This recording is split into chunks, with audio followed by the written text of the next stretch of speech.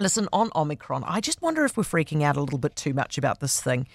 I mean, it is incredibly clear that people are really alarmed, right? I mean, even Michael Baker is saying now that he wants us to turn down the tap on Kiwis coming in from places like the UK and in a bid to keep it out of MIQ and then, of course, spreading into the community, leaking out or whatever. There's no doubt, if you look at the reports from overseas, that Omicron is super infectious.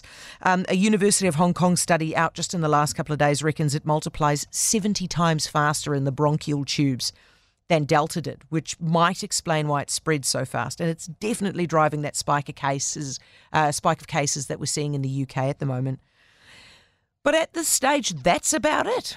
That's all we can say. Yeah, it's infectious. And then what? Like, it's not leading to extra deaths by the looks of things. It's not sending people to hospital at nearly the rates of the original variants. The UK reported nearly 90,000 cases yesterday, which is a record high for them. But they've only recorded one Omicron death in the entire time that they've had it, and it's been weeks now. And by the way, he was unvaccinated. New South Wales has had a record number of cases today. They think Omicron is in the mix of those cases. But again, hospitalisations in New South Wales are really low. So let me compare the outbreak's peak now, today, versus the outbreak that they had before when it was just Delta, okay? So today, they recorded more than 2,200 cases. Now, that is a lot more than their previous Delta peak of 1,600, which they recorded back in September 11. But back on September 11, they had more than 1,100 cases in hospital. Today, they have 192. Back on September 11, they had 221 people in intensive care. Today, they have 26. Back then, they had 94 people on respirators, and today they have 8.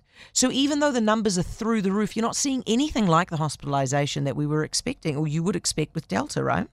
Now, granted, I mean, we have to say this, disclaimer, these are early days, so information and circumstances can and almost certainly will change. All I'm hoping to do is just inject a few facts into what I think is becoming a bit of hysteria here. Let's keep calm heads, okay? Because the Prime Minister's already hinting that she might delay reopening the international border next month. But you have to ask yourself, why would you want to do that? What's the point in keeping it closed? We kept the border closed beforehand for a very good reason, which was to buy time to get us all jabbed. But now we are jabbed, and we're jabbed to 90% across the country. So what would be the reason now for keeping it closed? Keeping Omicron out? Why? You can't keep it out forever. You know it's going to leak in, so what's the point? Boosters? Well, according to the Immunisation Advisory Centre, the people who need those boosters for Omicron are the elderly and the vulnerable, and they're already eligible, so they can get them if they want. So as I say, things might change in the next couple of weeks, but right now there does not seem to be a reason to be freaking out at quite the level that some people are about Omicron.